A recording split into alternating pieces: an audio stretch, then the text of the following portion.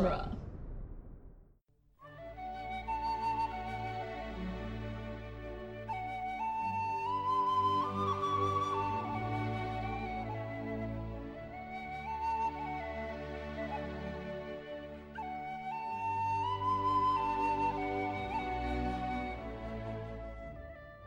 Hello and welcome to Lord of the Rings Minute, the daily podcast where we analyze the movie The Return of the King one prize-winning pumpkin at a time. I'm Cassandra Fredrickson. That's a hell of a pumpkin. I'm Norman Mitchell. Joining us again today, we have Travis Bowe from the Real Comic Heroes podcast. Hello. Hello there. What do you think? That's like a 30-pound pumpkin? Well, he's tiny. So, but anyway, we're talking about minute 229, which starts with Frodo continuing his little monologue, 13 months to the day since Gandalf sent us on our long journey, and it ends with Frodo looking around the green dragon a little pensively, a little sad. Yeah, a little longingly. Mm-hmm. All right, so we're back in the Shire. But first, yesterday I mentioned this. So originally when they left this scene, this map, this transition out of it, the original scene had the four hobbits, I guess, kind of lined up on a hill overlooking the entirety of Hobbiton, which Elijah Wood kind of misses because he thinks it adds more thematically to this feeling of them coming home, and it makes them initially look more separate and ties back into the scene at the pub. Yes, yeah. And I'm like, that's kind of cool. I like that. I actually really would have liked to have seen that. I also just want to see more of Merry and Pippin's outfits. I wonder if that would feel like seeing the ring wraiths, or the rider, maybe just the one, seeing the one horse head come into view when it's approaching the Shire, and how ominous that feels. I wonder if that maybe unintentionally felt a little, I don't know, foreboding to have them peering down onto the Shire. I don't know. Maybe. That's it. That's the first thing that I came to mind. I think score adds a lot to something like that, feeling ominous. Absolutely. Yeah, maybe though. I mean, maybe. I don't know. Who knows what's in Peter Jackson's mind? He cut it because he didn't think it felt fun, I guess. Right. But I like this little moment. We get that same grumpy guy on the edge of Hobbiton, who just has such a wonderfully expressive face. I love this guy. He's just kind of scoffing at what the young people are wearing these days. But we see Pippin in like his full Gondor dress outfit.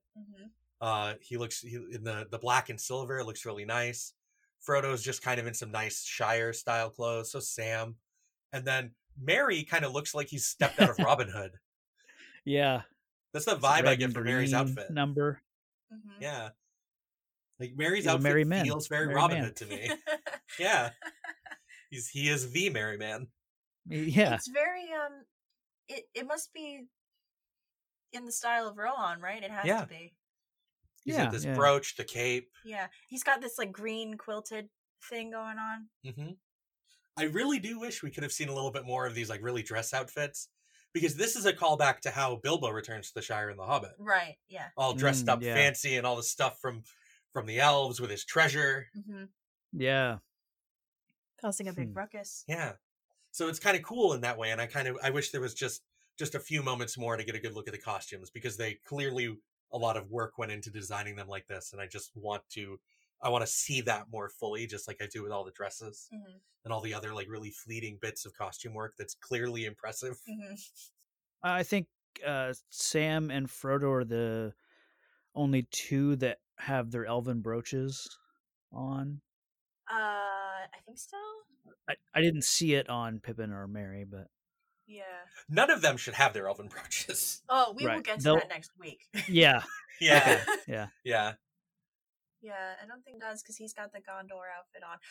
It's interesting to me that in this light, at least, it looks like instead of silver on Pippin's outfit, it's more gold now. Yeah. So like, is this like the Fourth Age transition? Maybe it could be, because it looks different than his than what he had previously. The tree is smaller. There's like a full crown over it. There's the crown. So. Oh, that makes sense. There's now a king in Gondor, so there's a crown. Yeah. Mm. But he's got a little bit of red on him too. Yeah. Well, because they are members of a royal court, kind of. Oh, that's true. Merry and Pippin are. Yeah. Nice. I like the book ending. I don't think I said it last minute when Frodo starts narrating, but I like that how it's bookended with a hobbit, telling the story. And one of the biggest things, like I said, rewatching with the theatrical versions, the biggest thing you miss is concerning hobbits at the beginning of Fellowship. And so, of course, in the extended, it's back where it should be. And this gives you that feeling of a nice bookend, like starting and ending with the Shire, and seeing it the way. That's why I like this the way they come back to the Shire in this movie, seeing the green and seeing everything the way it was. Yeah.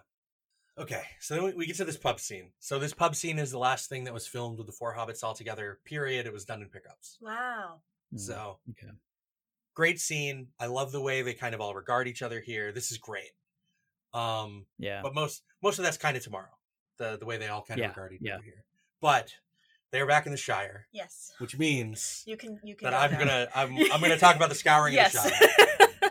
Your time has come. Because this is great. Like I love the end of this movie. I think this scene in total, including what happens, including everything tomorrow, is powerful. It serves what it's trying to do really well. Mm-hmm. But we're missing out on the hobbits having to deal with the actual consequence of what happened in the world around them, which is something missing from these movies, and I think does in fact take away from a lot of the theming of this story, because no one is safe from things like Saruman and Sauron spreading across their world. Mm-hmm. You can't be. It spreads too far. It's too insidious, and we're dealing with it right now in the year 2020 worldwide, and for all kinds of different reasons. But there is no idyllic place that is safe from the spread of evil like this. And in the movie, they kind of sidestep this by killing Saruman early on in the extended anyway. But in the theatrical, that doesn't happen. We don't see Saruman die. This is in the Scouring the Shire. Saruman shows up, and as petty vengeance on the hobbits and what happened to him because of two hobbits waking up the Ents, he decides to wreck their home because it's all he can do with what pitiful tiny bit of power he has left after Gandalf has claimed the title of the White. So he uses the Sackville Bagginses and other hobbits that are jealous of the like kind of better off hobbits in the Shire and this paranoia of the outside world in general to kind of turn hobbits against each other, corrupt the Shire, bring industry there and pollute their river and all this other stuff. And ultimately, Frodo and Sam and Merry and Pippin, because of what they've been through out in the wider world, are able to rally hobbits together to have a bit of a civil war, kind of, and then wrest control of the Shire back from Saruman, but not before Saruman meets a truly poetic end, being killed by Wormtongue. Yes. Literally having his throat slit in the book. Well, that kind of happens here in a roundabout way, because Wormtongue does stab him. Right. Yeah. It lacks so much more. I think it lacks a lot of what makes that moment hit so hard in the book when you read it. Yeah, because it takes forever. And also, I think it's more pitiful on Saruman's part to be talking down to the hobbits so much in that scene, as opposed to talking down to royalty. Mm. It's so much more pitiful of him to place himself in such a position of power over people that previously were so far beneath him that he didn't even want to acknowledge them. Right, that he didn't even want to acknowledge them, and now he feels he's stooping so low to even acknowledge them and deal out this petty vengeance in such a way, stripped of his power. Yeah. But he can still do this. So he's laid so much lower by everything that goes on in the book. I think for me, I remember getting to that section of the book and like, we have to deal with this now. Like, it just felt like maybe just a bit too much. I get why it's not in the movie. I think if you'd had another, you'd have to devote 15, 20 minutes to that, because they couldn't easily. just come back and overthrow Saruman. And correct me if I'm wrong, Saruman's operating under the name Sharky? Mhm. Yes, which is really close Okay. to the dwarven word for wizard. Okay. With what is it, Sharkim or something? I can't remember what it is now without looking again. But we looked it up earlier because It's like it seems, yeah. because it seems very much like the hobbits, the people of the Shire have picked up the dwarven word for wizard because the dwarves probably refer to Gandalf by that word, and have then Okay. started using that as a thing to refer to the spooky man that moved into Back End. Yeah, I think it would just tonally and to have them come back home to a Shire that's been we kind of see it in the vision that Frodo has in the pool. Yeah. With Galadriel, right? That's kind of what it's meant to be, right? The Shire being what's the term for it? Like mechanized and well, isn't it? Don't they kind of the machines of war, or like kind of industry, kind of comes to the Shire. I feel like. Yeah, and it's, I mean, like the scouring the Shire, you probably would have to realistically devote like 30 minutes to it, to make it work. But I remember when I got the extended edition of Return of the King, it was something I was just like, oh, the scouring will be back, and it wasn't. It's like, come on, Peter Jackson, you coward. You gotta wait for that 25th anniversary edition, right? Like, I also think like placing it as kind of a seed in the Mirror of Galadriel and then not paying it off in the movie kind of feels wrong to me. I think that it underscores what she says though about like how some things in the mirror are it's like almost like an alternate future. Yeah. And I think if they hadn't acknowledged it at all, I don't know. There's no way to win really, because like you don't have it, people are mad. You have it, people are mad. Like people are just like, this movie is so long. Yeah. But you're already at the 4-hour mark. Come on, what's another 30 minutes? What's another 30 minutes? He says. Yeah. When we're 229 minutes into the movie.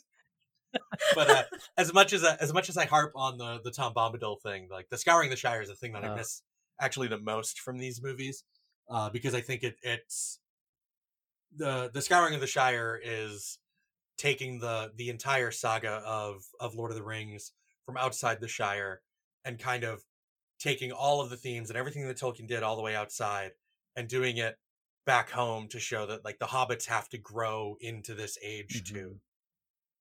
Yeah. I think that it's yes, the message is a little different. I think the themes of being changed by your experiences are communicated effectively in this scene with the four of them at the Green Dragon, and how they're quiet and pensive and everything around them feels a little alien but also familiar. Yeah. It's much more internal. Yes. Which I think mirrors like Frodo's struggle with the ring a little better than having like the Shire just like fall to pieces around them, you know? Yeah. So it's like I think it's more it's a more like modern interpretation of like soldiers coming home from war, because like when with Tolkien's experience about like, you know, World War One and then World War II, like those were like monumentally like they like fundamentally changed like human history. Yeah. You know, for better or worse. So that is like an event that you have to reckon with both like at home and abroad and everything else. Yeah. But as far like when these movies were coming out, like post 9/11, you know? Yeah. So like that is still a conflict, but I think it's further removed from like your like the general public's consciousness, I guess. So like them coming home and kind of dealing with their adventure and how that has changed them and kind of feeling outside their old life, to me speaks more like a modern like soldiers coming home from Afghanistan or Iraq, and dealing with like their experiences, like their PTSD and all, like like assimilating, I guess, reassimilating. Yeah, I think Elijah Wood in the commentary says it's more like a soldier coming home from Vietnam. Yes, yeah, that too. Okay. Well, I think next week, Frodo will say, you can never really go home. Yeah, or something to that effect. There's no home to go back to. That's to. a big part of. Yeah. I'll have notes on that for tomorrow. But one question I do have is, we see the hobbits around them in the Green Dragon. They're celebrating. They've got this big, pumpkin to carve up or whatever they're going to do with it, and they're celebrating. I think someone says, "Watch the pumpkin." He bumps into Frodo. Watch the pumpkin. Yeah, he like polishes it. He's so proud of his baby. Yeah. Like part of me wonders, do they ever find out what these four went through? Do they read the book that Frodo's writing?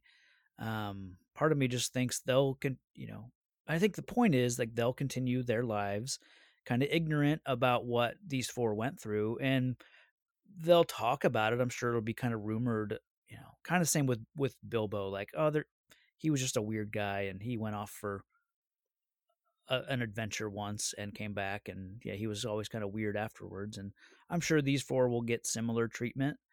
But I do kind of wish there was maybe a middle ground between Scouring of the Shire and this, where the rest of Hobbiton like understands what they went through for them in a way, but not directly as a result of being subjugated by Saruman. Mm-hmm. Yeah, because this is the way this is done in the movie is less violent, but I think in a lot of ways it's sadder. Yeah. For these four, for sure, for Frodo especially, yeah. But yeah, no, I think I like that it's a little melancholic.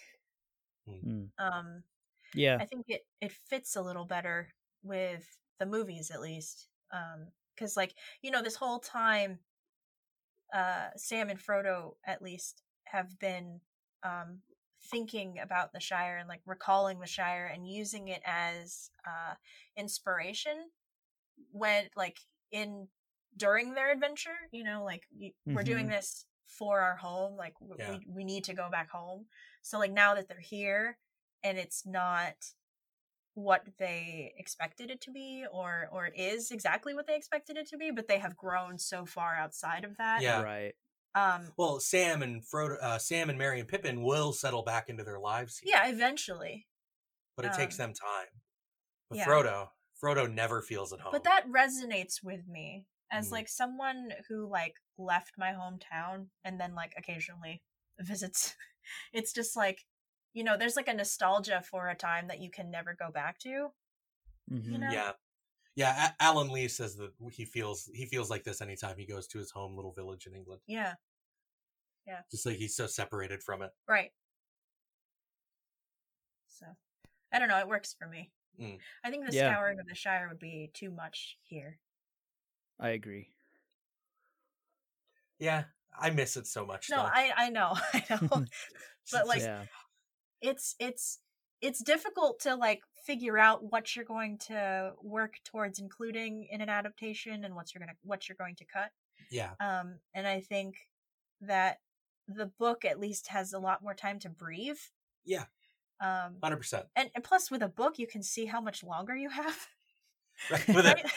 At the movie theater you can't just like hit pause and look at the tracking right. and see how much time you got left. So like they destroy the ring in chapter 4 and there's like 6 other chapters left. You're like, oh my god, what is left? What is happening? So what else is there to do? But they did it. Yeah. With this though, it's difficult to kind of keep that balance of being true to what you're adapting and also making it work in this medium. Yeah. I both agree and disagree. Like, I don't think it would work, but I understand why you miss it. Yes. Yeah. I'd like to see it cinematically, but not at the end of a, 4-hour movie. exactly. Yeah. Right. Yeah, because it's not even Yeah. in the that crazy animated one we saw. Right. No, then you I then was you going to just ask. you have to push Shelob haven't back into watched. Two Towers to do Scouring and Return of the Right, King. right. Right. Yeah. Yeah. Which that just messes up the All of Two structure. Towers. Yeah. Yeah. Because then you're just adding 30 minutes to the end of that movie. Right. Well, if you had made Shelob, like, if you had Shelob in Two Towers, you could have had, like, Virtuous Faramir, like we were talking Right, we last talked week about with Mary Clay. But, like, also there's no tension in this movie. Right, with then Sam there's and no Frodo. tension for Sam and Frodo until Yeah, Shelob. it's all very internal, so, Oh, yeah. Right. it's hard to find the balance Yeah. there. I want some cinematic fantasy violence. Right, and then but like doing a 30-minute action scene with Shelob on top of the 45-minute action scene of Helm's Deep feels superfluous. Yes, yeah, that feels exhausting. Yeah. Thinking about Just like putting those two things in the same movie, it's just a lot. Mhm. Anyway, Yeah. Yeah. I said my piece on the Scouring, and tomorrow we'll talk about why this scene is good on its own merits. I mean, I thought you were gonna. Yeah. I thought it was gonna be way longer, Eh, way more aggro. I'm like, there's just not a lot else in this minute. Yeah. I do like this guy with the pumpkin and just like Yeah. bumps into Frodo and he's polishing it Oh, on yeah. the table. Like I think this guy's great. For real though, like that pumpkin, even though they're hobbit size, that pumpkin is massive. Yeah, it's probably like 40 pounds. It's a big pumpkin. He should be struggling a lot more with it than I think he is. Mm-hmm. But Well, hobbits I are guess just Hobbit tough, I are- guess. I guess so. Yeah, they are hardy folk. It must be like plastic. Oh yeah, that's Oh, wax fruit, right? Like that's just a big wax pumpkin. Yeah, yeah. Because It probably weighs like 10 pounds. I love that he polishes it. It's so. It's so proud of It's it. the best. It's half his size. This is a blue ribbon pumpkin. Yeah, it's the size of his torso. Right? We get that same expressive face guy in the corner pointing at the pumpkin. Mhm. Yep. He doesn't look impressed. Mm. He's like, my grandfather made a pumpkin 5 times that size. I feel like with the audio on, you can hear that guy say like "save it" or something to that. It sounds like that. So Yeah. maybe That's it's funny. I don't know what part of the pumpkin he wants saved for him, but Yeah, I don't know. That's a lot of pies. That is a lot Yeah. of pie. And they'll eat them all in one day. Oh, yeah, They're for sure. hobbits. yeah, for sure. They have a pumpkin festival, and then 2 weeks later, there's a pumpkin pie festival. Right. Look at all the pumpkins. Now we eat all the pumpkins. Just imagine like a turkey, like a full-size turkey, like for Thanksgiving, is Mhm. just a gigantic animal for a hobbit to eat. Yeah. Mm. Well, that's when you settle down with like your 50 relatives, and Like, and how do you wrangle geese as a hobbit if you're like raising geese for food? Yeah. that's That animal is as big as you and mean. it's got terrible teeth on its tongue. Geese are scary. How do you keep any livestock animal for food Dude, as a hobbit? now These I'm- animals are gigantic to you. Now I'm just picturing a young Merry and a young Pippin trying to wrangle a goose together, and Trying to Oh, steal a man. goose from Farmer Maggot. yeah, and it's Yeah. pretty great. But You're welcome. Maybe that's why they stick to like at the beginning of this minute we see some sheep in the background. I think they maybe they just stick to more docile Mhm. animals and Yeah, but can you imagine accidentally pissing off a bull when you're a hobbit? Oh no, Mm. Because they have oxes. They Yes. use oxes. Yeah. Oxen. oxen. They have oxen. They use them to plow fields. We see some in Concerning Hobbits. yeah. But yeah, I'm glad we're back in the Shire. Yeah, me Mm, too. Yeah. like it the- feels home. It feels right. Yeah, yeah. Like when Frodo says we were home, like Yeah. he says Yeah. it with such like, I don't know. There's a lot of emotion in that word, and Yeah. it works. I don't think any score from this movie makes me feel more comfortable than Concerning Hobbits. Mm. Yes. That's why I think that's my favorite section of Fellowship. I love that. And that's part of why I love the first Hobbit movie so much. The other Mhm. two can whatever. But I like that first movie so much because it does start with so much of what feels, home. So Mm-hmm. Yeah, I agree. I mean, the first time I saw, I've only seen those once in theaters, but when I saw the first one, I was just like, oh my god, I was so hyped. And then the second one was just like, okay. Right. I liked the first one enough that I saw it twice in theaters. So I saw it the second time in 3D. Was it good? It was pretty decent. There's just when Gandalf cracks the rock and reveals the light to turn the trolls to stone. Yeah, that was painful in 3D. Oof. That was too much. Yeah. But for the most part, the 3D was good. But just that one moment was just like, oh god, why? No, I'm a troll. Why did you put this effect around this light? Yeah. Please no. But I think that is today's minute. We're from the website duelinggenre.com.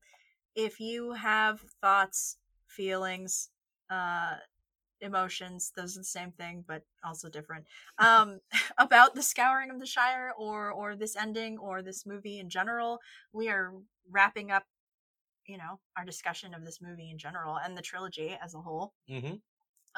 So if you want to share any of your thoughts with us, the easiest way to do so is in our Facebook listener group, the Fellowship of the Mic. We're also on Twitter at LOTR Minute. Tweet us, send us your thoughts, and it's fun to interact with you guys. Yeah. I think that's what I will miss the most about doing this as frequently as we do, because there's just like so much content with which to like interact with people with, Yeah. Yeah. That's one of the good things about this format. It's like all the weird inside jokes. Yeah, definitely.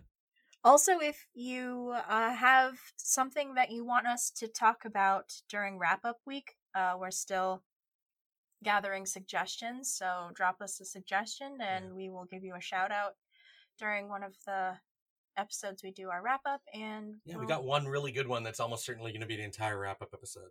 Yeah, I'm excited about that. We're doing research, so it'll be fun. But yeah, you can reach us there. Thank you very much for listening, as always, and we'll be back tomorrow to finish out the week. Bye. Bye.